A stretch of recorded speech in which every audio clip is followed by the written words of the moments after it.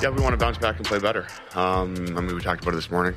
We expect to have a better start and just kind of rate through, just perform at a higher level, execute, be more intense. I think, in playoff time, this is a very enjoyable time, and there's a lot of fun. And it's a great opportunity for our team and our guys individually to play well and perform. And, I don't think we're losing track of that.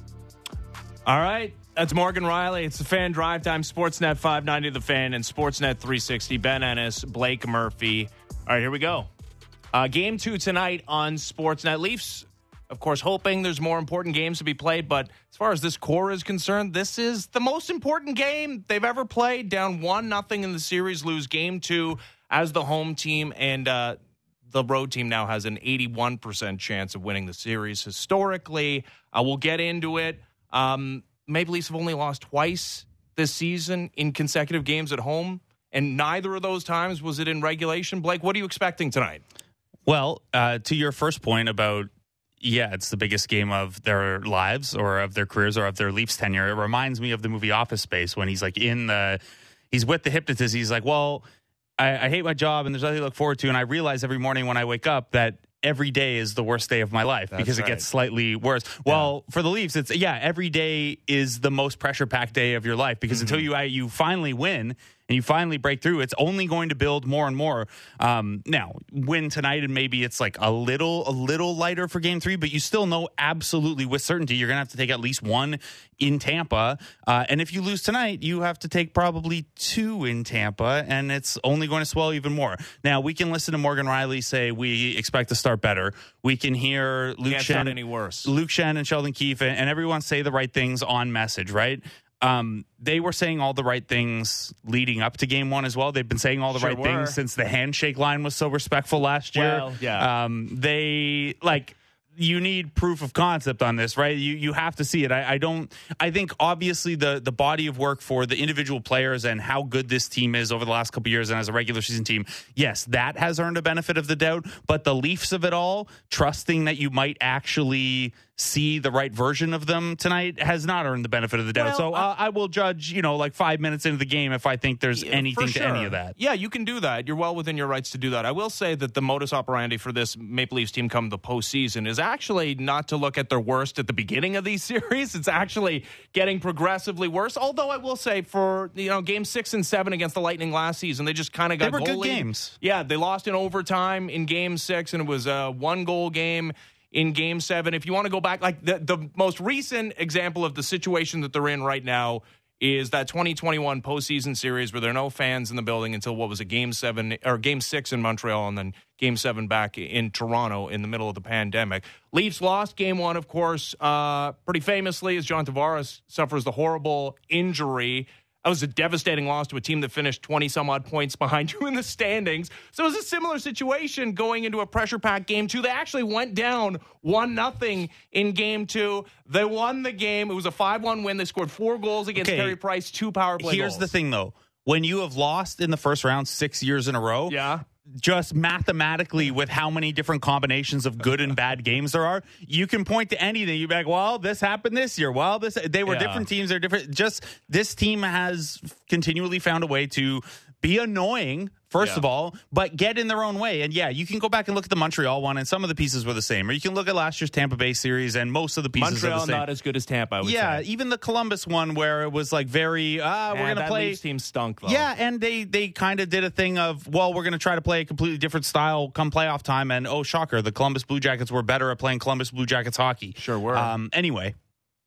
There are a lot of parallels you can draw, of course, and mostly that to me doesn't tell me anything other than they've been in a lot of these scenarios, and we can draw back to them because they've all had the exact same result. I don't want to ultimately, but all getting to at least a Game 7 or a Game 5. So, it wouldn't surprise me at all to see a bounce back. You ever play the game Plinko? Like the Price is Right game or whatever? I've never gotten a chance to play it myself. But you've watched it. You know what I'm talking about? Look, it doesn't matter which path the ball takes. Right. If it lands on $0, it lands on $0. And I don't really need to retrace the path. Buddy, I saw Bob Barker in person at a taping of The Price is Right. So you're going to say at a Pro-Am golf event? No, I saw his 10th to last taping in California. So I'm well versed in the Plinko oeuvre. So yeah, I don't know what to expect. I don't know what to expect from this team as a whole. I guess I got to expect a better start because hard to look any worse than the first 10 minutes. An own goal is the only way to start worse than game one. Right, like if they win the opening draw and they turn around and just fire a clapper at Samsonov. Or everybody, all their sticks break in unison and it's a 5-on-0 for the Tampa Bay Lightning. Yeah. That would be, I guess, a worse start. I think the guy, again, I'm looking at most specifically is Ilya Samsonov. Now, if he had come up with a couple of big saves early in that game, like it's not entirely on him, and we're talking about rebound goals early in that game, but if he comes up with some spectacular saves early in that game, maybe the Leafs do ease into it, maybe they get their bearings, and maybe they look a lot better in the overall than giving up 7 overall goals. He's going to get the start, obviously, despite the fact that it was perhaps hanging in the balance after game 1 because Sheldon Keefe wouldn't immediately give him the benefit of the doubt, but I'm really curious to see what the leash is for Ilya Samsonov tonight. And we heard all of the guys talk up that Samsonov's whole thing this year has been he bounces right back, right? He doesn't wear it, he doesn't let it carry over. But there's not a lot of track record of him doing that in the playoffs because that was only his 9th playoff start. Right. You don't know with a goalie, even the very good ones, until you get them in a situation like that. And we talked to Kelly Rudy about it yesterday about young goalies coming up from, the AHL or the minor leagues. And even if you're playoff tested, not knowing until you're really in the spot and you don't know if you're ready or you don't know if you can bounce back until you do it. Yeah. Now, Samsonov's not fresh out of the AHL, but he is still pretty young for a goalie and fairly inexperienced on this stage. Like, again, we're talking single digit games in the playoffs. So I think they can talk up that he's going to bounce back. I think with goalies, the truth is that we just don't know until we see it. Well, and we didn't even see it in game 1. We saw a lot of players bounce back in game 1. Samsonov's maybe his worst goal was the last one he allowed in the dying seconds of the second period. I know it was a 5-on-3, but the point backhand was as soft as it comes. Bad. Now, to your bigger point about he's the guy you're watching. Yeah, I don't mean to be all highfalutin about this, but I don't want Samsonov to be a part of the story at all in the first couple of minutes of the game because as much as he was very, very shaky in game 1, he was left in some very bad situations very early on. And yes, the rebound control could be better if you were a little sounder positionally in your net. Maybe some of those scrambles are a little more muted and they're a little more at home in front of you, and there aren't those opportunities for guys to bang in scramble goals. But also, there were forwards turning the puck over at their own blue line, not engaging in the neutral zone the way we normally see them, just bailing on forechecks. There were defensemen not picking up at the blue line as Tampa Bay tried to enter the same way we've seen them do so effectively all year. Like there was a lot going on before, Samsonov's caught out of position. I don't mean to absolve him, but early on in this game, I'm not really as worried about how does Samsonov look in a danger situation as much as are you giving up these danger situations that are not characteristic of you. He was the best goalie in the National Hockey League at high danger save percentage at 5-on-5. So the Leafs decided, let's just give him only high danger stuff for a couple minutes. The Leafs were not among the top 5 teams that allowed high danger opportunities. That was the thing about this team is that, yes, it's not exactly a plug and play position, but it's not one where you're asked to do a ton. At least you're not supposed to. He's supposed to be in a better position than he was in game 1. The other thing I'm looking at, I'm sure every Leaf fan is also looking at, is the whistle, in which way it goes.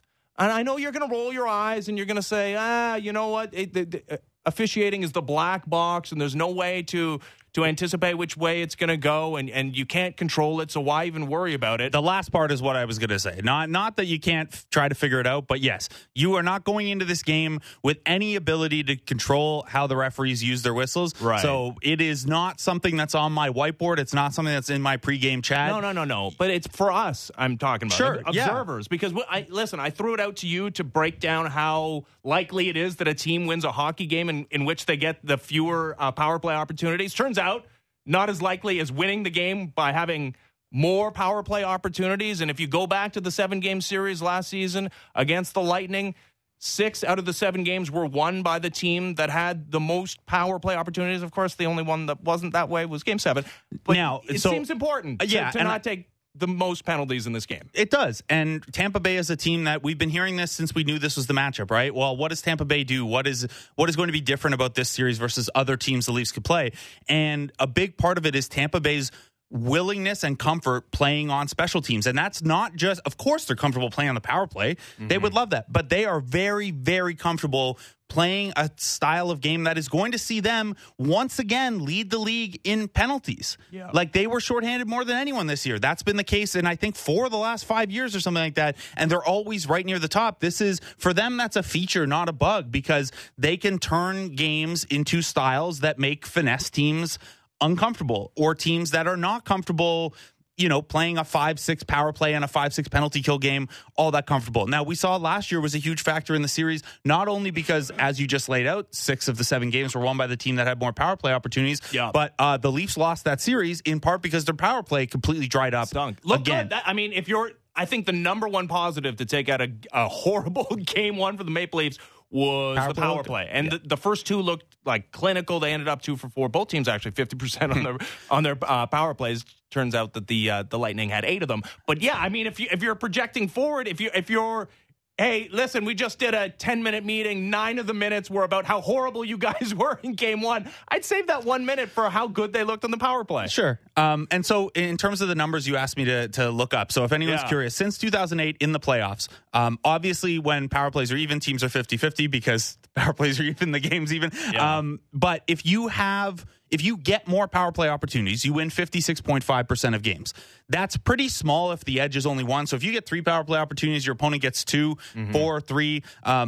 It's pretty small. It's only 52.1%. Yeah. But it's once you get into the game situations where you have multiple extra opportunities. Now, where this gets a little noisy is, what is the direction, right? Are you getting more power play opportunities because are you Boston Bruins game 2ing it up by, hitting everything that moves in the tail minutes of a game that you're losing by a ton? Yes. Are you getting more power play opportunities because you're ahead a lot early? Are you getting more power play opportunities because you're outplaying the other team and they're on their heels and they take a couple bad penalties?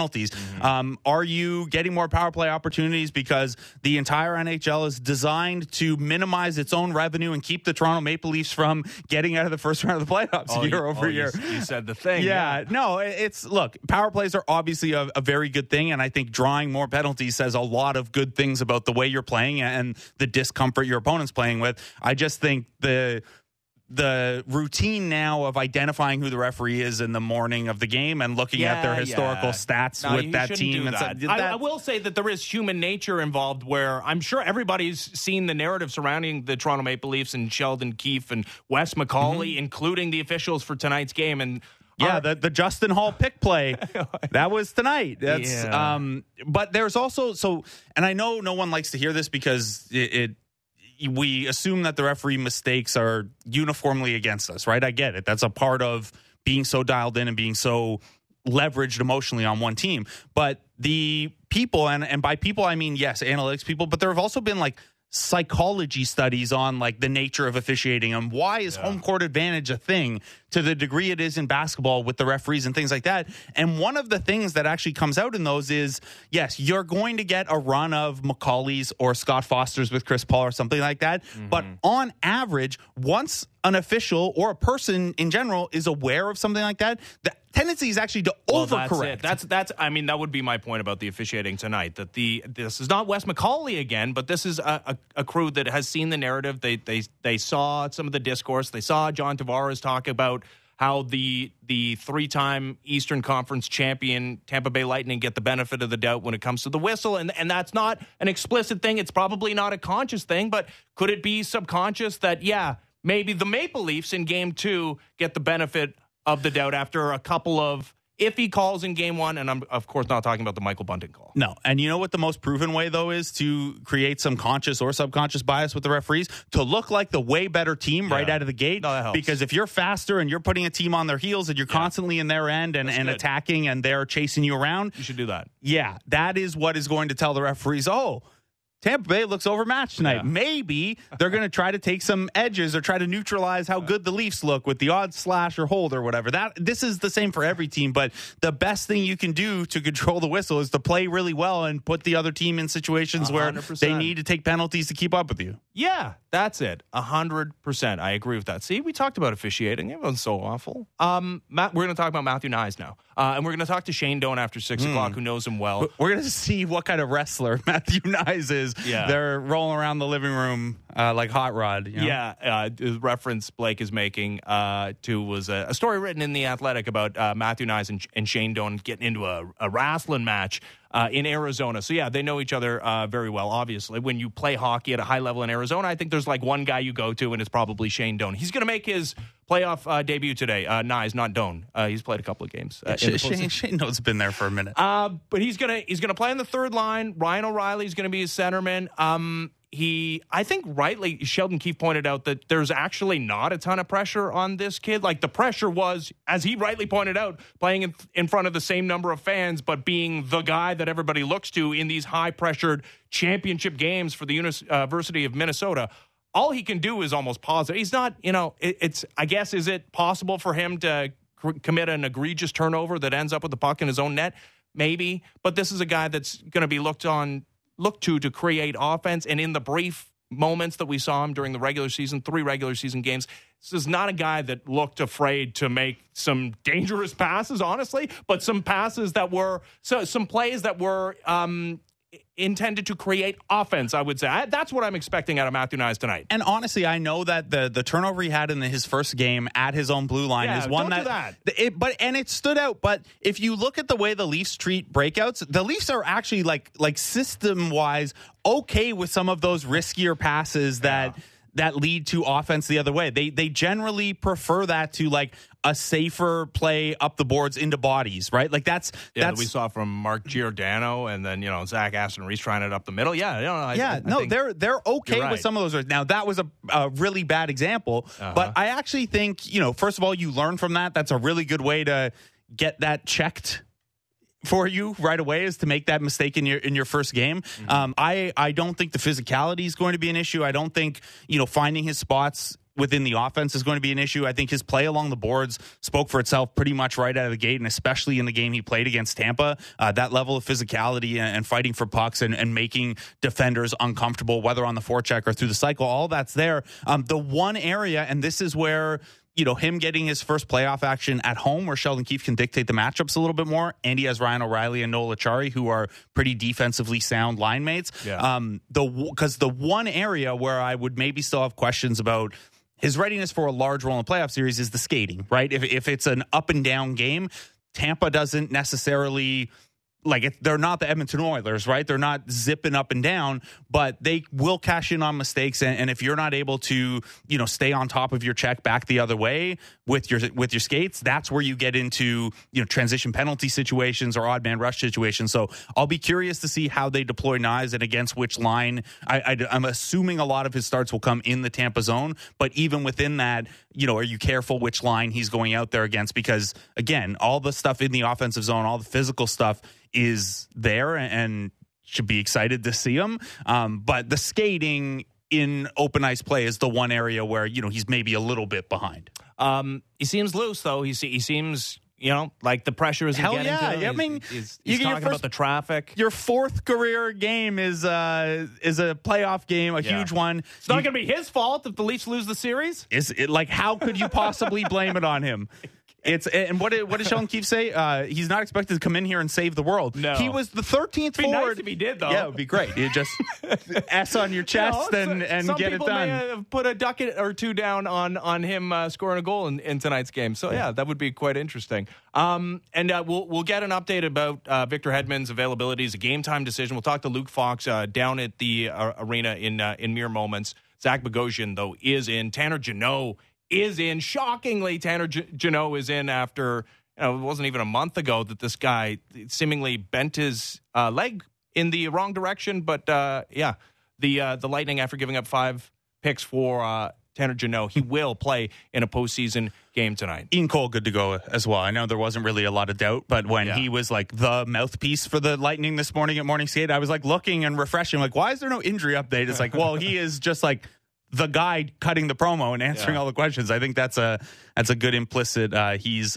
good to go. The Hedman one, we heard from Luke Shen today, and Luke Shen basically said, I've been through a Stanley Cup run with this guy, and I know he's played through some stuff. I'd imagine he'd be out there. It's a little hard to see him going through the skate and warm-ups and stuff like that and not giving it a go, but also he gave it a weird. go at the start of the second, and apparently it's a new injury. It's not a flare-up of something else. And if you were into the gamesmanship element of things, like being up 1-0 already and him not playing in game 2 and then winning that game as well and going up 2-0 with Victor Hedman only playing in half of one game, that would be quite a thing. Quite a little feather in the Lightning's cap, so we'll see. Not that plays into it. If Victor Hedman's good to go, he's going to play. But obviously already a game you need to win. Certainly a game you need to win if Victor Hedman's not playing in it. Yeah, and a game that you need to, I mean, a win is a win. They don't ask how, but I'm going to be asking how if you only skate by the, your short hairs against the Hedman-less Tampa Bay team. Don't know where the confidence level will be heading into a game 3 if Hedman's and this is, I think, the main takeaway. The fact that Hedman's a game time call tonight, even if he doesn't go tonight, I mean, he's certainly close. Yeah, and you're not expecting an extended absence. Yeah, but I mean, I guess the other side of that would be that it's unlikely that he's at 100%. Same with Jeannot. Like, incredible that he's going to play in a playoff game, but I don't know. Are both guys at 100%? Hard to imagine that. Yeah, but I'd also just take them at less, those guys at 70%. You would. Victor Hedman's the best defenseman in this series at 60%. Yeah. No, he's pretty good. What's the point at which Sergachev becomes the best defenseman? Because it's not a Leafs guy who's next man up after Hedman. No. But where you do get into a dicey situation for Tampa is it's a team that had 6 defensemen in game 1 that you weren't super confident in the depth's ability to hold up in big playoff style minutes, and they came through obviously way better than anyone could have hoped for Tampa in a really tough situation where they were down 2 defensemen for most of that game. I don't know. You got to test Zach Bogosian, right? You got to really push on those potential weak spots here and see, because even if plays, you're still down Cherenak and up Bogosian. So you gotta pry and poke at those weaknesses right out of the gate. Yeah. Maple Leafs should look like they did for 82 regular season games, or the majority of them. Game 2 tonight on the Sportsnet main channels. No Blue Jays today, the off day before they start a weekend series against the Yankees. And save your tweets. Tomorrow's game is not on Sportsnet. It's an Apple TV Plus game, so you got to sign up for that. You know where it is, though. Oh, it's on Sportsnet 590 The Fan, and you can listen to the Sportsnet app, sportsnet.ca. Ben Wagner and Blake Murphy with the call on Sportsnet 590 The Fan. Blue Jays, though, lose the series to the Houston Astros, and if you had told me you were going to be down 2-1 in the 8th inning, but the bases were going to be loaded, none out for the top of the Blue Jays order, would you take that? I would have said, yeah, no doubt. So at that point in the game, actually, bases loaded, nobody out, and down 2-1, even though you're down and you're on the road, the win probability at that point is actually in your favor. You are expected to win that game. You don't need a hit to take the lead. You could do a lot of stuff and come away with at least a tie. Not what they did. Nope. and then what happened in the other half of the 8th? Yeah, well, okay, and we'll get to the Zach Pop of it all, who got extremely unlucky after getting a couple of quick outs, and Jose Abreu with the little duck snort breaks the game wide open. Yeah, Jose, I know we don't have a ton of time to go into Jose Barrios, but that's the other element of you laid it out. Oh, it's a 2-1 game, you have the bases loaded, nobody out. You'd take that, right? If you told me any other, leave all the other details out about the game. Just tell me Jose Barrios gave up 2 over 7 and only needed 77 pitches. I would say Jays win. Yep. Yeah. And you know what? He allowed a few deep fly balls. He used all of That's what it's there Park. 100%. By the way, he was due for a BABIP progression. Astros were 3 for 21 on balls in play. There you go. Did you see, by the way, that our first returns they StatCast did the park factors for Rogers Center, and obviously we need 3 years for these numbers to stabilize a little bit, so don't judge it off of a couple of games, but it's playing pitcher friendly so far.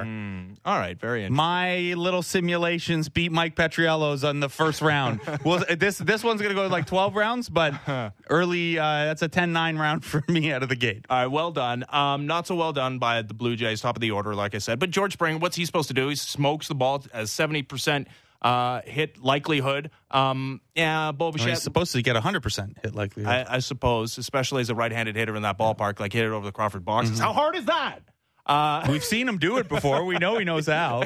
But yeah, Bo Bichette, they pitched him really interesting all series, whereas he got very little to swing at in the zone and very little from a breaking ball perspective in the zone, which we kind of figured, even though he's hit fastballs a little better this year. But yeah, getting the free strike right away. Yeah, that's a tough Put him one. on his heels a little bit in that plate appearance. You got to be aware. You absolutely have to be aware, and nobody's fault but Bo Bichette. So that was the bad one. And then Vlad, I thought, had a tremendous at bat against Brian Abreu, and then, hit it hard. And unfortunately, baseball, it's not just what you do, but like when you do it. So if he had been leading off, so that's Blue Jays should think about leading Vlad off, because if he had been in George Springer's spot, Blue Jays score a run, probably advance the lead run to third base on that play, and then win the baseball game, because of course Zach Pop throws the good pitches instead of the bad ones. And nothing has changed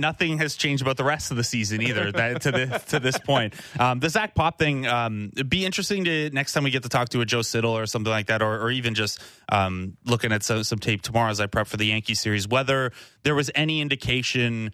We've talked a lot about his slider-sinker combo going to more of a 50-50. The Astros swung at almost every single slider he threw. Yeah, well, but there were some good ones, and there was some good contact. But, yeah, again, the Abreu hit was not a bad pitch, and it certainly wasn't a rocket to left center field. It just, it found grass, and that's going to happen. Blue Jays are going to win, or they're going to lose the occasional series, because that's the first series loss since the opening days of the season in St. Louis. And you know what? Sometimes your best relievers are going to get hit, and sometimes the top of the order isn't going to cash a run with bases loaded, none out. You win some, you lose some. Sometimes it rains. That's right. And sometimes a billionaire steals your team for Las Vegas in the middle of the night after years of grinding the franchise and the city and the stadium into dust. I know we don't have a lot of time to get into that today. Maybe I'll pocket it for tomorrow, because I'm fired up. The Oakland A's, not my favorite people right now. Okay. One last Blue Jays note before we go full-on hockey the rest of the show, because this is only an hour-and-a-half program as we get you to Toronto Maple Leafs pregame at 6:30, Leafs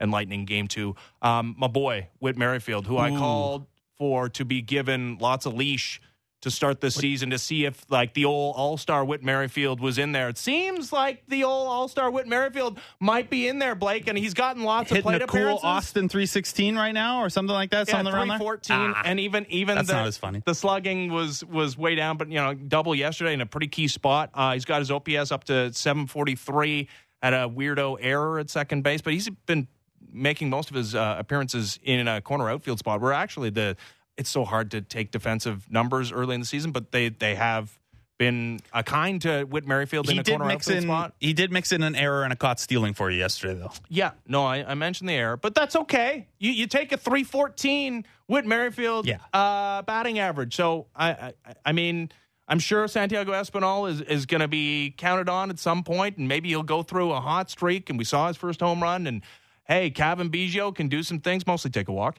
But yeah, you gotta ride Whit Merrifield here. Yeah, I mean, I think he's playing the best of the three of them right now, and that's all we wanted, right? Move the playing time around early so that everyone can get their footing under them, and you can see who's looking the best. And then once someone runs with it, they have the job, and the other guys have to wait for their opportunities. And I think that is, the way that's played out. With Merrifield has earned a little bit more of the share.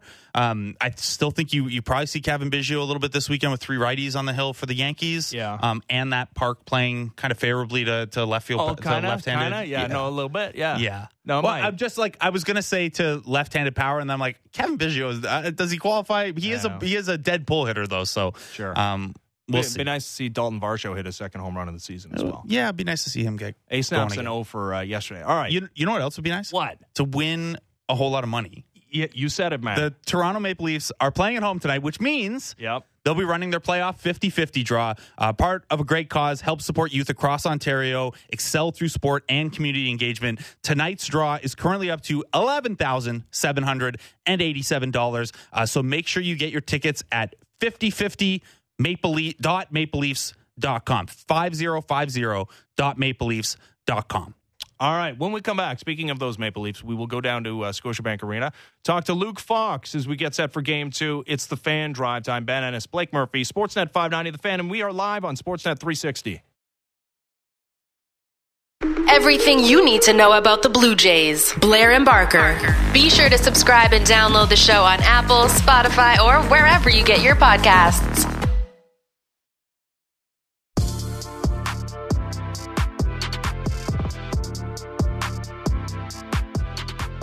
I know Michael Bunting as well as anyone, so I don't have an issue in terms of trusting him when it comes to that. He's got no history of such things. All right, that was Sheldon Keefe. And this is the Fan Drive Time, Sportsnet 590 The Fan, and live on Sportsnet 360. I'm Ben Ennis alongside Blake Murphy. So, Michael Bunting, 3-game suspension. It begins tonight, Game 2, 7 o'clock on Sportsnet. Let's talk to Luke Fox, Sportsnet's Leafs reporter, down at the building getting set for this game. How's it going, Luke?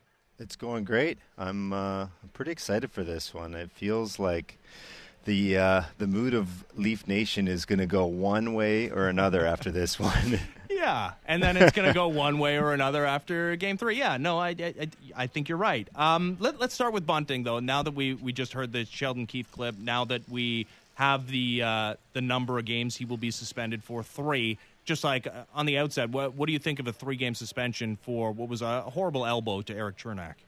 Yeah, it was steeper than I thought it would be. My original guess was 1, just because Bunting doesn't have any history with getting suspended.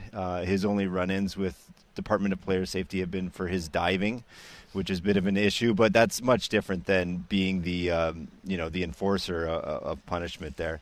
And the other thing was he got kicked out of the game. He got a 5-minute major and a match penalty. The game was pretty lopsided at that point, but I thought maybe they'd take that into account as well. So 3 was steeper than I thought. I thought maybe 2. But when you look back at the play, their explanation is the fact that this isn't a hockey play at all. Like, it's not a late hit. It's not, the puck isn't anywhere close. He didn't just have the puck.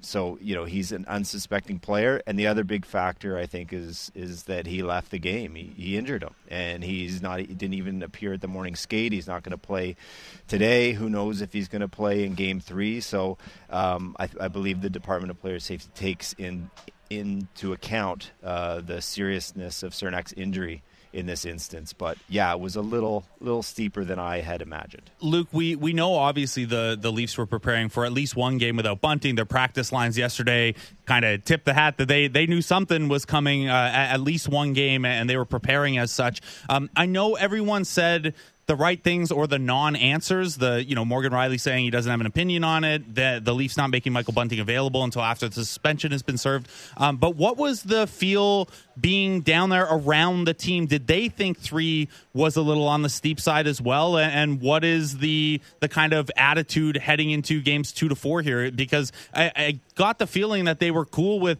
Knies drawing in, but maybe for 3 games is a little more than anyone had anticipated at the start of the series. Yeah, absolutely. I mean, they won't go on record saying that, and I get that like, you're about to play a game tonight. Your focus can't be on the what ifs or Michael Bunting should have gotten 1 game or 2 games. Like, getting into those conversations serves you no good. So they're saying, big loss. We're going to miss him. He's great with our top line, but hey, this is an opportunity for others. So, namely, that's Kelly Yarncroc. There was garbage time when Yarncroc took his spot on the left wing there with Matthews and Marner, but he did finish off a nice tic-tac-toe play. He has proven over the last month or so that he can play with those guys. So, number one, it's an opportunity for Yarncroc to show his worth and fill in where in Bunting's absence. Number 2, Matt Knies comes into the lineup. Now, the thing with Knies is he's only played 3 regular season games. Yeah, they were against good opponents, the Panthers, these very same Lightning, and the Rangers, but those were mostly meaningless games. So they have him slotted with Ryan O'Reilly and Nola Chari on a third line, and I think that's a really smart play. He's going to be pretty sheltered from the Tampa's best players. He won't have the hardest matchups, and he's playing with 2 guys who are really defensively minded, really responsible players. So if anyone's going to take care of a rookie, it's those guys. Now, how his nerves are going to be today, with his family's in town, this game is so meaningful, and he's making his playoff debut. It's going to be fascinating to see. I mean, it's going to be a bit of a sidebar story, I think. Sheldon Keefe went out of his way saying, this guy is not here to save the world. Because, Leaf Nation gets excited about the new toys, and just as we all do, all observers want to see how he's going to fare under the bright lights here. But he's really trying to temper that down. But I talked to Ian Cole, who's on the Tampa side, who's been there and done that, And he kind of reflected on his very first playoff game, and he said, my only thought was don't screw up.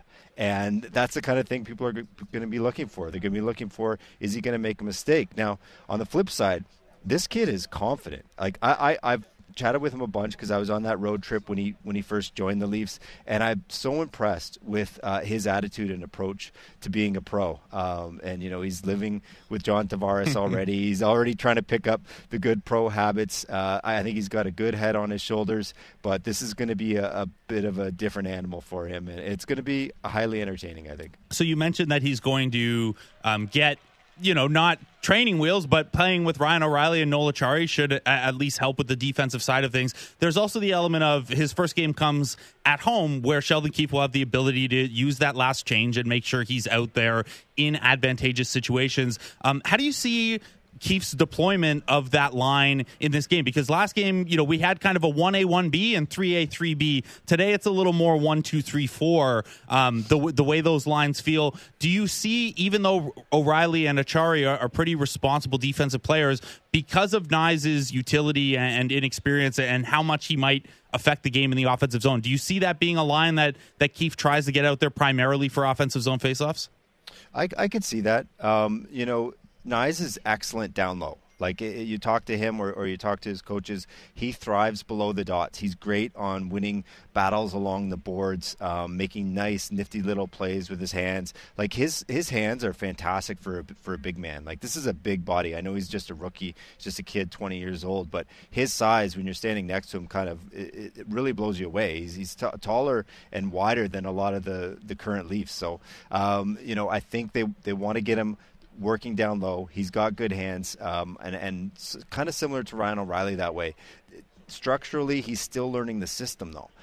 So I think that's part of the reason why he's put him with a couple of wily veterans there. But it's going to be interesting to see the deployment. I wonder if Keefe was going to make this change regardless of the Bunting suspension, because that second line that he loaded up of Nylander, O'Reilly, and Tavares in Game 1, having Tavares on the wing, that line was built to score, built to control play, and they got caved in. If you look at the underlying numbers, they actually didn't dominate play. So I'm kind of wondering if Keefe was going to spread it out and move O'Reilly down and try to go with a more depth-like option instead of loading up the top six anyway, because they kind of got overwhelmed. Yeah, that's interesting, because that was a configuration. The one that they will ice tonight was one that we thought might happen on the road when they don't control the matchups for games 3 and 4 against the Lightning, but going to it in game 2. I wonder, I guess if you're a naysayer, you could say that that's a little too quick, that shows a little bit of panic from the head coach, Sheldon Keefe, that you would go away from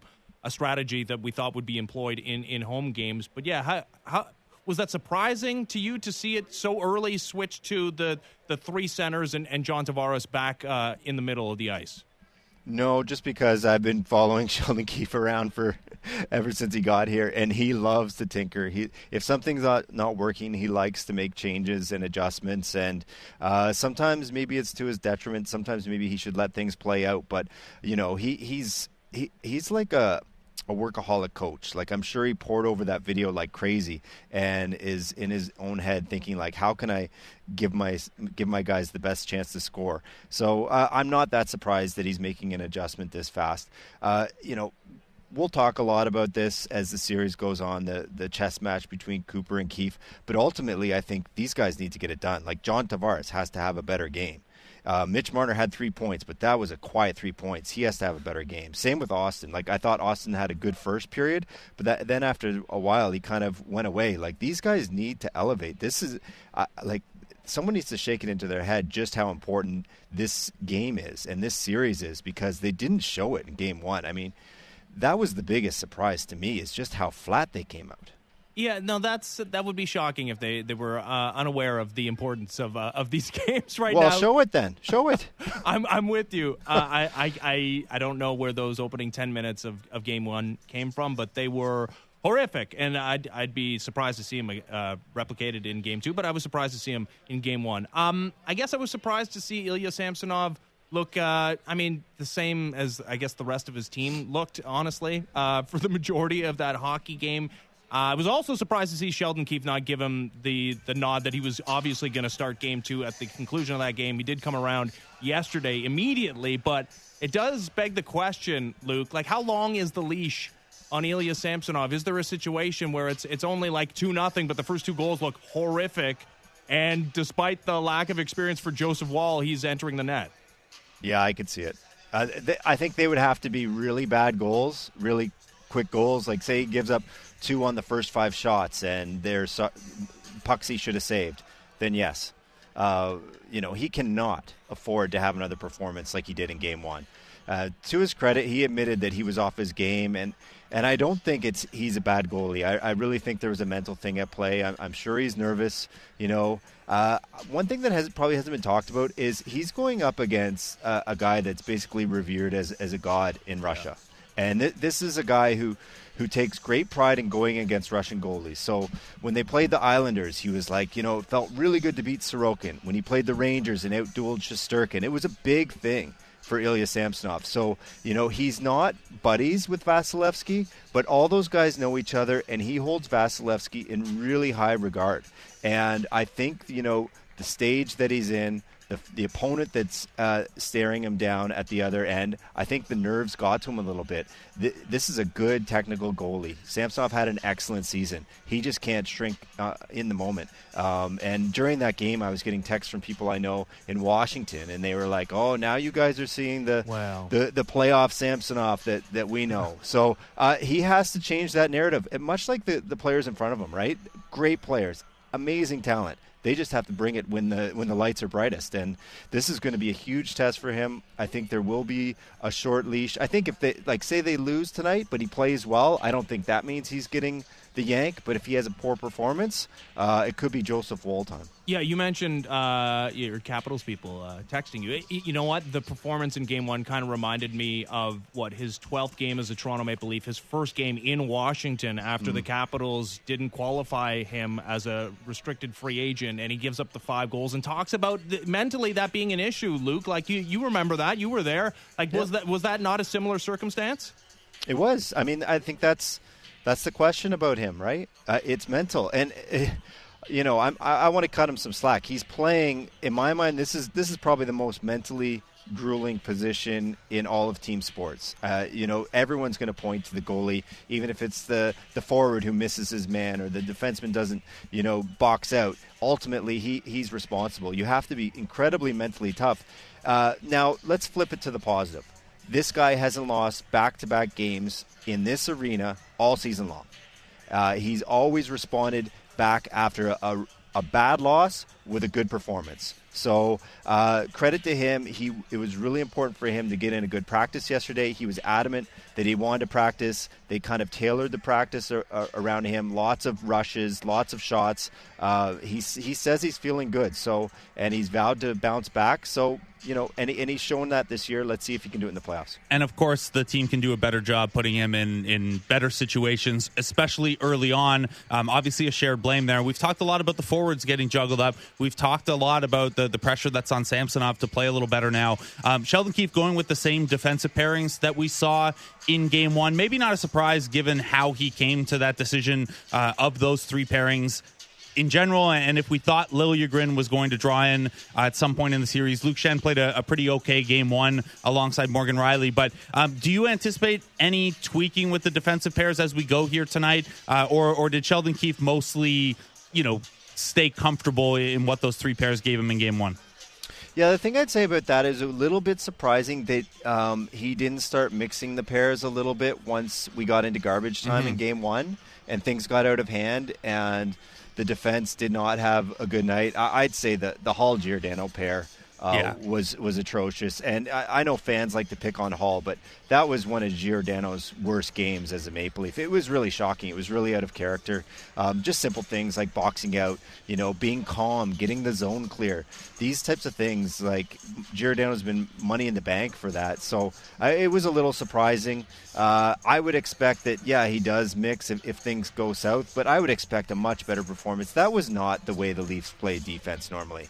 And I think maybe it's just jitters, overwhelmed by the moment, but they need to get back in their groove. I was a little bit curious to see if they'd make a switch and put Liljegren in, but like you said, I don't think Schenn was a huge problem in game one, and he's a calming presence. Like, even just being around him in the morning skate, he's chatty, he's talking to guys. They respect the fact that he's got a ring on his finger.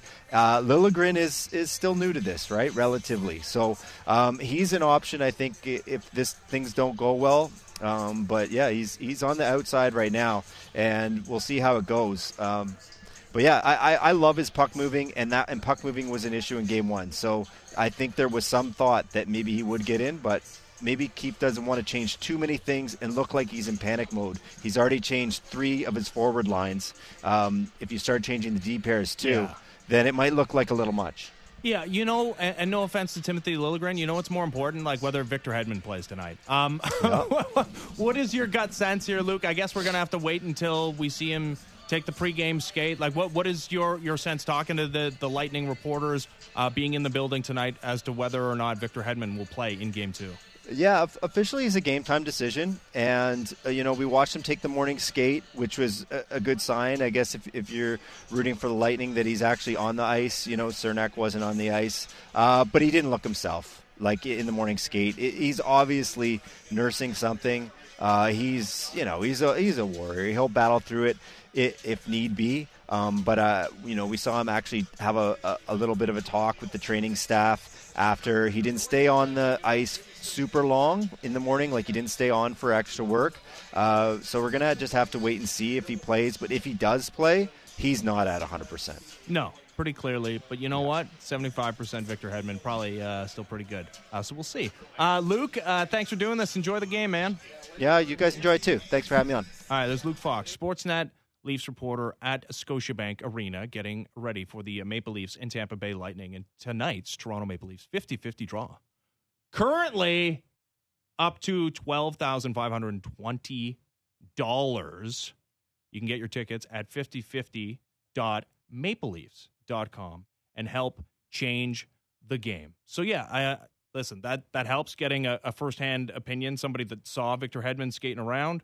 And if he doesn't look like Victor Hedman, 75% Victor Hedman is still better than a lot of guys 100%, but it's still 75% Victor Hedman, and a Victor Hedman who's 32 and playing a bunch of minutes and actually showing a little bit of wear and tear and not being the most Victor Hedman that we ever saw during 82 games during the regular season. I mean, there's a real possibility that the Tampa Bay Lightning, well, we already know with the Eric Cernak out, is that their blue line could be a real liability going into the rest of the series. Yeah, and we'll keep an eye on the updates and see if anything official on Hedman comes down during the course of the show. We are, again, on with you until 6:30 before we kick it over to Leafs pregame. My guess is you have to wait for Leafs pregame to get that update. Mm-hmm. They'll probably keep it as tight-lipped as they can until the final minute. It's tough. We're talking about so many of these Sheldon Keefe decisions, and I mentioned, hey, going away from your stacking the second line with all your great forwards and John Tavares on the wing, and so quickly going away from that, does that show a sign of panic? Hey, the Ilya Samsonov pulling him after a couple of weak goals, does that show it? Like, there is a fine line, right? Like, what do you do? If you don't want to not react at all after a game that you just played a really poor game, but you also, the message also needs to be, well, the first 10-15 minutes of that game, we're not us. If we play, so how do you balance this changing things because you didn't play well, but also saying if we play our game, we play like who we are, we actually don't need to make these changes. Now, having said that, I think the Ryan O'Reilly line change, and I know they went away from it in game, I still kind of think it's more about Matthew Knies and how the top 9 fall out with Matthew Knies in there instead of Michael Bunting. It's hard to figure what the lines would be with the second line still stacked and Knies drawing in for Bunting. It's a little tougher to come up with a third line you like. And you're playing with a couple of grunts. I get it. It's good to have a defensively responsible Ryan O'Reilly, but Ryan O'Reilly can also get you the puck in offensive situations. There is a duel. That's kind of why you went out and got him. He's good. He's good, it turns out. Also, if you want to go back to the parallel of Game 2 2021 against the Montreal Canadiens, it was Jason Spezza opened the scoring for the Maple Leafs. Maybe that's Ryan O'Reilly would be well served to open up the scoring to ease the nerves in Game 2. All right, we'll continue to break it down. Shane Doan next, Coyotes' all-time leading scorer in everything, and a friend of Matthew Knies joins us next. Fan Drive Time, Sportsnet 590 The Fan and Sportsnet 360. Diving deep into Leafs, Raptors, Jays, and NFL. The JD Bunkus Podcast. Subscribe and download the show on Apple, Spotify, or wherever you get your podcasts.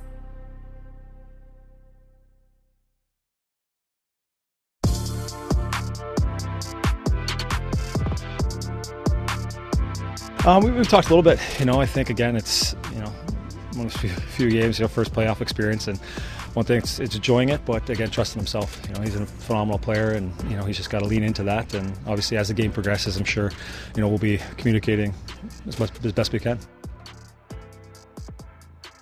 All right, Fan Drive Time, Sportsnet 590 The Fan, Sportsnet 360, Ben Ennis and Blake Murphy. Game 2, Leafs and Tampa Bay Lightning tonight, 7 o'clock on Sportsnet. Also on Sportsnet 590 The Fan. That's why we only have a half hour left of this program as we get you to the pregame show. So this is obviously going to be well viewed and well listened to in the city of Toronto and environs. Also, the state of Arizona, you'd figure, as Austin Matthews, obviously Mr. Arizona, but also Matthew Knies making his playoff debut tonight. Sorry, no, Mr. Arizona is our next guest. It's Shane Doan, the Coyotes' all-time leader in everything, Chief Hockey Development Officer for the Arizona Coyotes. How's it going, Shane? Thanks for doing this.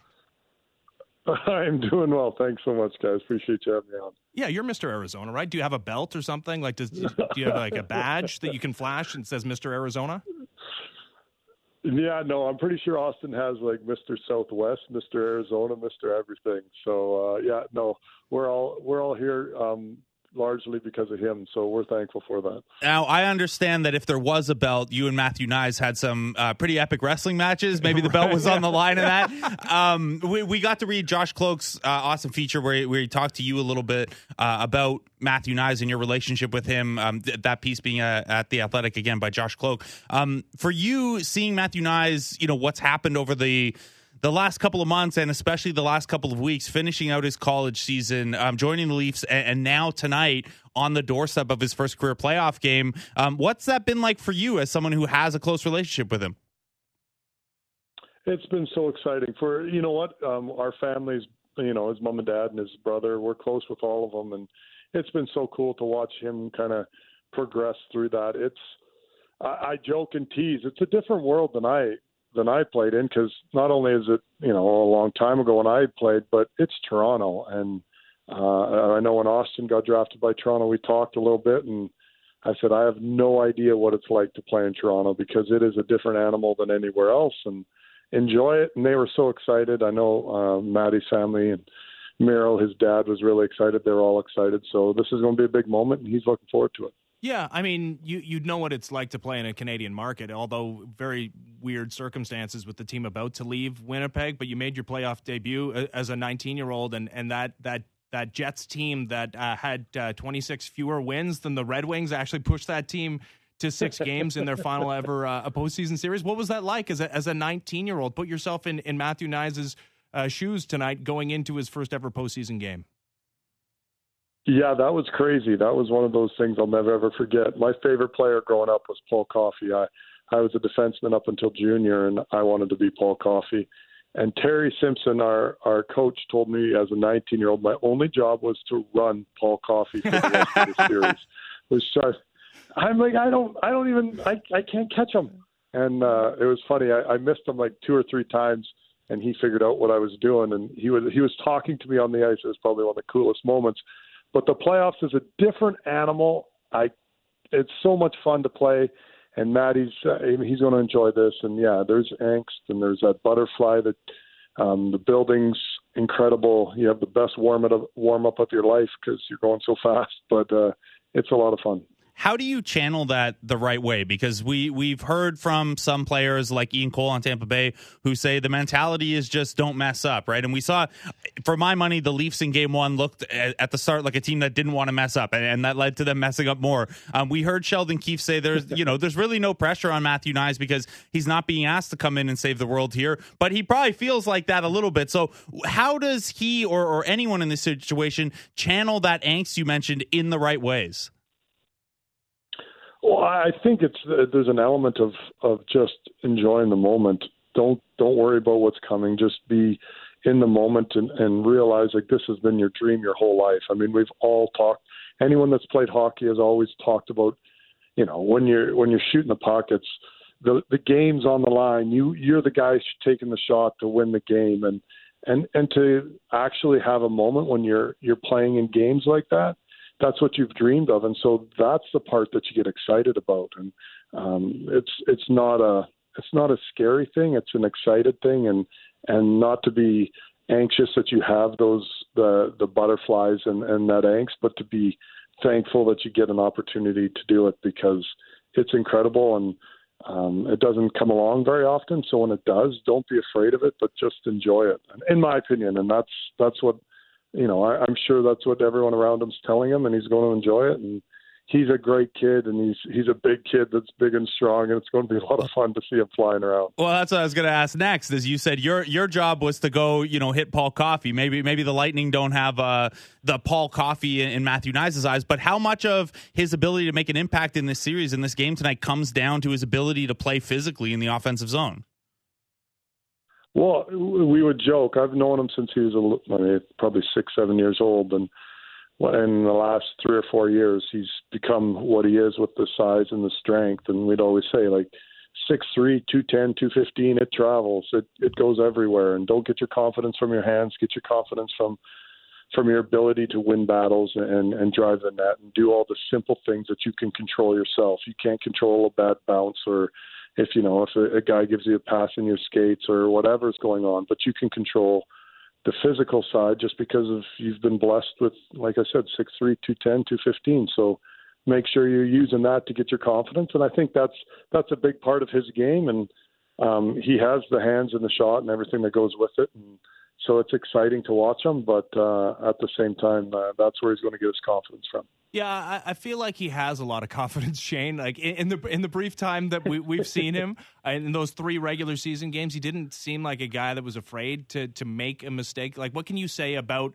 a kid that has gone through obviously some very important games in college and got all the way to a national championship game this season, and is playing in arguably the hockey mecca here in Toronto in his first ever postseason game, that there is something that you can't teach as far as confidence? It does seem like he has that. Yeah, without a doubt. I think every player has that.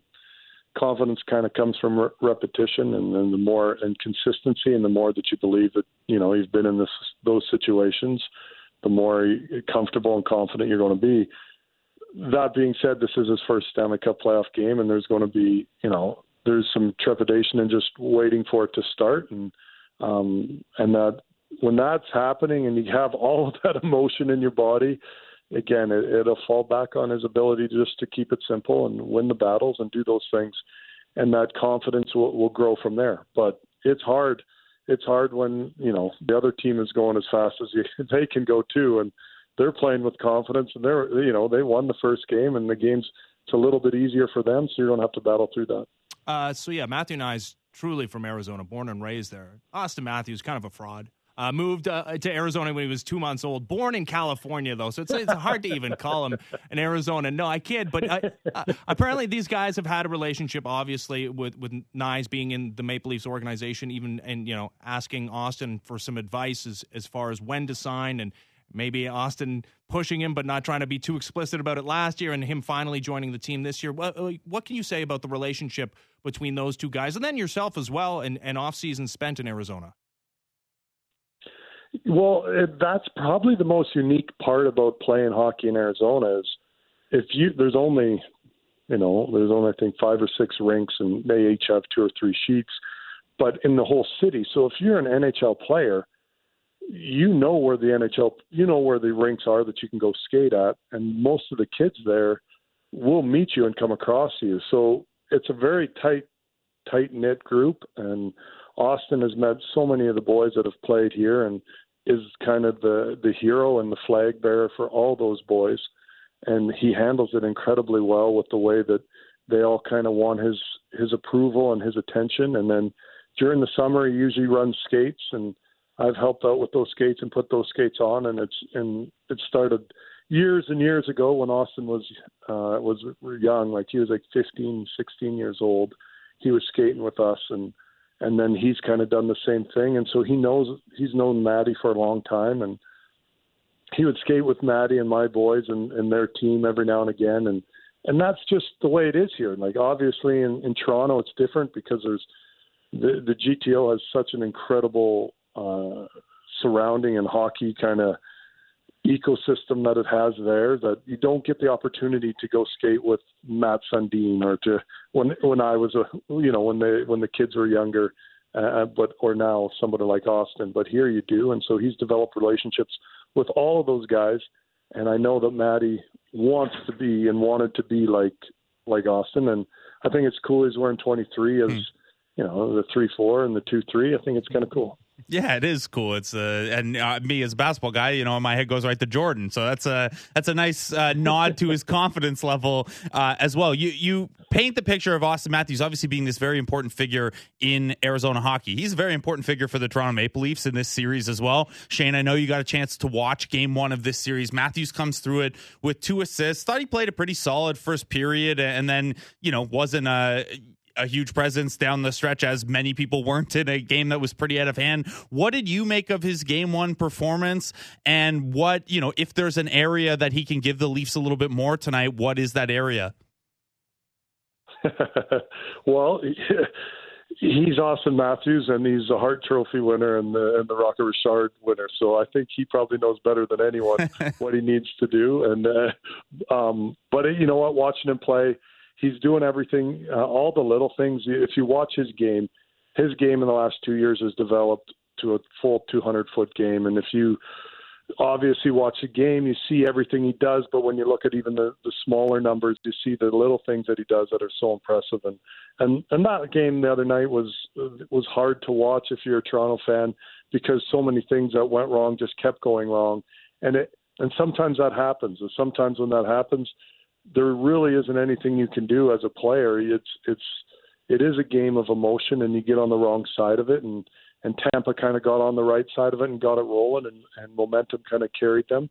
And that's a big ball to kind of stop once it's rolling. And I think for Austin, he just plays his game. He's, like I said, he's the reigning Hart Trophy winner. So there's one of those. That's kind of something that when he plays his game, he's elite, and he'll be elite tonight, and I'm excited to watch him. Yeah, I expect the whole Maple Leafs team to look a lot different tonight than they did in Game 1. But yeah, for us who have never played in the NHL, we're trying to figure out why they looked the way they did for at least the first 10 minutes of the hockey game. I mean, if not the whole first 20 minutes of the hockey game, and it looks like nerves to us. It looks like some jitters. I don't know. What were you thinking watching the start of Game 1, Shane?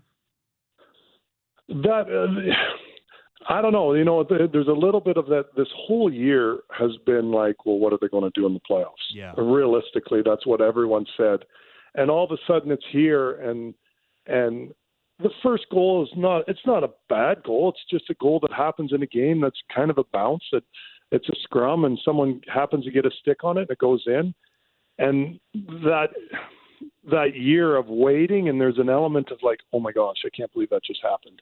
We've been waiting for this moment for the whole year, and then we're down 1-0, and then for it to happen almost identical right away again. And you can try to point at anyone's fault. Those are hockey goals that are just bounces. And you can say, well, this guy didn't do that right, and that. But realistically, those are bounces, scrums in front of the net that could have easily went the other way, and that wouldn't have been a big issue. And all of a sudden, Toronto's on the wrong side of it. And the weight of the entire year seemed to kind of settle on them, it looked like, for me. And that is the hardest thing for people to understand, is that the best player in the world can feel the weight of a year like that. And it's hard. And I'm not just an individual, but as a team. And the mental side of the game is so difficult to figure out. And sometimes you need to get punched in the mouth to really see what you have. And I think I'm excited to see that, what Toronto does, and for them to respond tonight will be huge. And when they do, that'll be a badge that they get to carry with them going forward. That last game happened, we responded, we're going forward, and now we're rolling. We're through what's the worst thing that can happen, and we've already dealt with that, and we're going to take care of it tonight. All right, Shane, that's the huge game 2 in Toronto tonight. There's also a pretty huge game 2 in Coachella Valley tomorrow. Your son, Josh Doan, draft pick and recent signee by the Arizona Coyotes, got into a couple games there. They're in the playoffs. They're down 1-0 in a best of 3 series. How is Josh doing, and what has this process been like for you to see your son? You know, I know you have a relationship with Matthew Knies and Austin Matthews, but Josh Doan is your son, and he's in some pretty meaningful AHL games right now. Yeah, he was excited. I mean, obviously, it didn't go even close to the way they wanted last night. It was a tough one. It was probably similar to the feeling that Toronto felt. I actually drove over and watched the game with my wife. We just got back here to Arizona, and that was a tough one to watch. But he's excited. You know what? He's playing with some good hockey players in the game. With Adam Cracknell's his captain, and he gets to play with him. And Mike Carcone, who's probably the MVP of the AHL, is getting to play with him. So those are good players. Shane Wright's in that game, and Joey Decor is a good goalie. So it's some good players, and it's fun to watch them play. And he's got a lot to learn, but he's excited, and he's looking forward to the game tomorrow night. Wants to be a little bit better, as anyone that loses in the playoffs does. And I know him and Maddie have been talking, and they tease each other a little bit, and Maddie's kind of giving it to him, and. So it's going to be a fun game for them to play tomorrow night. But just got to find a way to win one, and then you're in a sudden death. So anything can happen. Well, anything can happen for Matthew Knies and the Toronto Maple Leafs tonight in a game 2 against the Tampa Bay Lightning. As you know, we got a couple of one born in Arizona, one guy that moved there when he was 2 months old, and Austin Matthews and Matthew Knies. Shane, like I imagine the whole state of Arizona tonight, if you're a hockey fan, is watching this game tonight, right? Well, without a doubt, and all the boys that play, and everyone. I mean, I remember we were on the ice when Austin scored in the first game when he got his 4 goals. We were in practice here at the ice den, and the fact that I know where we were at when he did it is an example of what it was like here in Arizona when he plays. So it's a really cool thing for Maddie and Austin to be on the same team together, and I know that it gives some comfort to Maddie, just the type of guy that Austin is and the way he is with the boys from here, and it gives him kind of that big brother mentality. So that's special for him. And then obviously Maddie, just to get a chance to play in the Stanley Cup playoffs. I mean, it is such an incredible feeling to get to play in the playoffs and to play in Toronto. It's unbelievable. Yeah, and a couple of kids from Arizona doing it for the Toronto Maple Leafs. Can't wait to watch it. Shane, thanks so much for doing this. Appreciate it. Oh, I appreciate it, guys, and good luck. I know that you guys aren't really that worried. Hey, in Toronto, you guys are pretty comfortable with what's going on. Everybody's chill here, Shane. Yeah, we're just all super relaxed. I don't bite my nails, but my nails are in disrepair right now. That's how I'll frame it for you, Shane. Well, I love the big button that you guys jump on when it starts to go sideways, and everyone in Toronto hits. It's always fun. So as a Western Canadian guy, we always smile at the way that Toronto handles that, because there's so much pressure, and those guys, I mean, they carry the weight of the whole city, and the city cares so much. What an incredible experience as a player to get to play there. Yeah, it'd be neat, for the first time in 20 years to win a playoff series. We'll see. maybe it'll happen in this series. Thanks, Shane. Thank you, guys. Appreciate it. All right, there's Shane Doan. Mr. Arizona, not like that fraud, Austin Matthews. You are obsessed with this. Well, I actually had forgotten that he wasn't born in Arizona, because I was actually doing some researching as to whether 2 Arizona-born players had ever shared an ice surface before. I'm pretty certain that even 2 guys as related to Arizona have never done it. Here's my theory on why you're actually so. I want to call him a fraud. I like using the word fraud. No, you're so locked in on Austin fraud. Matthews' actual birthplace because you are reading the tea leaves of how the first round has gone so far. You're feeling a little anxious about the Leafs, and you're ready to throw your rooting interest behind the Winnipeg Jets and be like, actually, I was born there, even though I don't feel like I'm from Winnipeg, and I don't. Hey, my dad had seasons tickets in the brief years that we lived there. I posted a photo of me as a kid in a very nice Winnipeg Jets jersey on Instagram the other day. And it's a good little throwback. But this is why I think you're so obsessed with Austin Matthews' birthplace, because the Jets fans will be like, you're not actually from Winnipeg, and you'll be like, actually, I'm more from Winnipeg than Austin Matthews is from Arizona, and no one has any problem. Yeah. It's like when people would be like, well, actually, Steve Nash is from South Africa, not Canada. Okay, so if you're searching on Basketball Reference, maybe it doesn't work out because the birthplace, but you're fine. Austin Matthews being from Arizona is fine.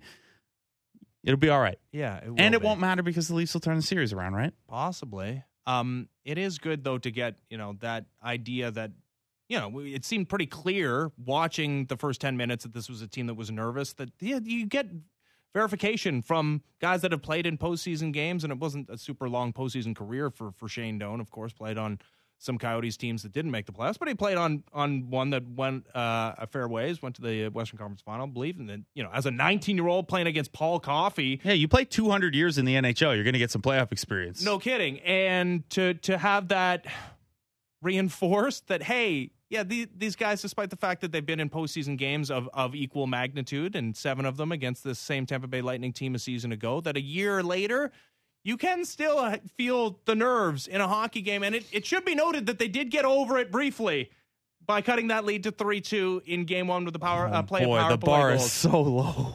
The bar is so... Buddy, the bar is win a playoff round, which everybody does. Like, look at the crappy teams that have won a playoff round over the last 19 years. Yeah, the bar is low. We're a couple months away from doing this with the Blue Jays, too, where it's like the literal Kansas City Royals won a World Series without a good player.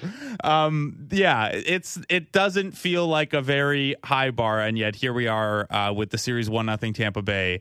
Still no update on Victor Hedman, so we don't, you don't know exactly how you feel heading into this one, but I don't think it's a great sign confidence-wise or just energy-wise that, I keep looking to see if Victor Hedman's playing or not. Yeah. Obviously, he is, the best defenseman in the series and arguably the most impactful individual player in the series, given how these two teams match up. But you should feel a little more confident in just beating the Lightning regardless right now. But that's what this team does in the playoffs. No, but he is such a linchpin. And go back to that President's Trophy winning Lightning team before they broke through for their first Stanley Cup championship in the bubble. That 2019 team that set the then record for points and wins in an NHL's regular season. And then bowing out in 4 games to the Columbus Blue Jackets. Yeah, Victor Hedman played in the first 2 games like minimally. He was hurt and then didn't play in the rest of them. And guess what happened? The best team in the history of the National Hockey League got beat by the freaking Columbus Blue Jackets. So you think that guy is important? I would, even at 32, even though all his advanced stats and even the normal counting stats are slightly down. Slightly down, yeah. I think I phrased it the other day. Has he maybe gone from super elite to just regular elite? Yeah. Oh no, the drop off is so substantial. No, I mean it's Victor Hedman. Obviously, it's a really big deal if he's in the lineup or not tonight. Whatever that says about where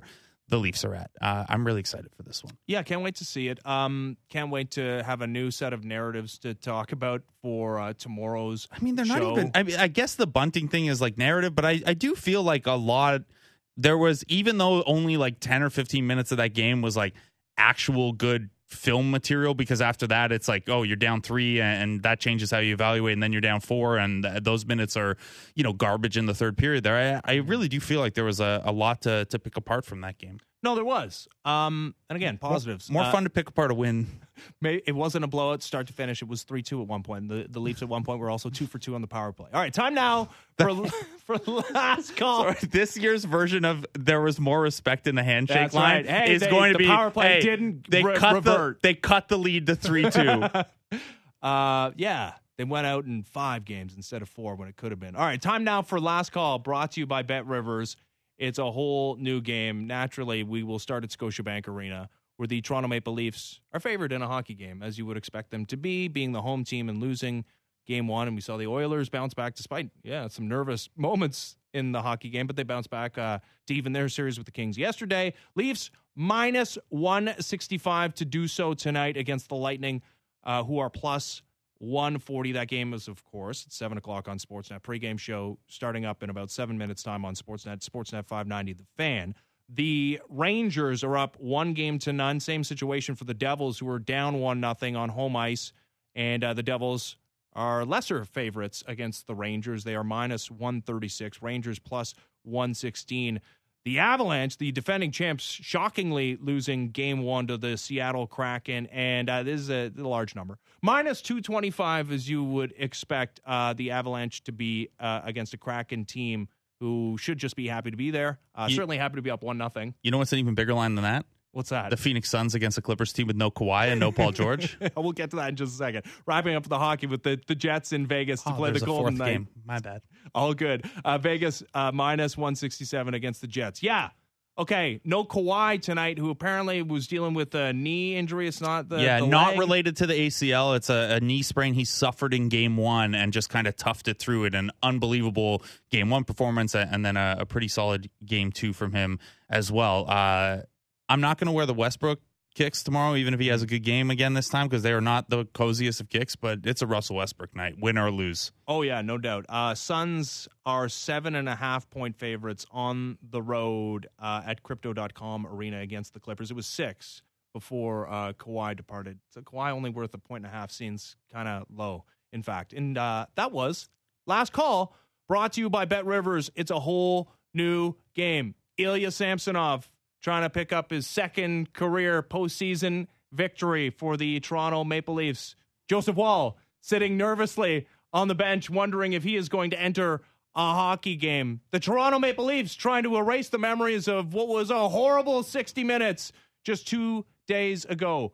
Pre-game show getting underway in mere moments right here on Sportsnet 590 The Fan and Sportsnet. This has been The Fan Drive Time. Ben Ennis, Blake Murphy, Sportsnet 590 The Fan and Sportsnet 360. Enjoy the game, everybody.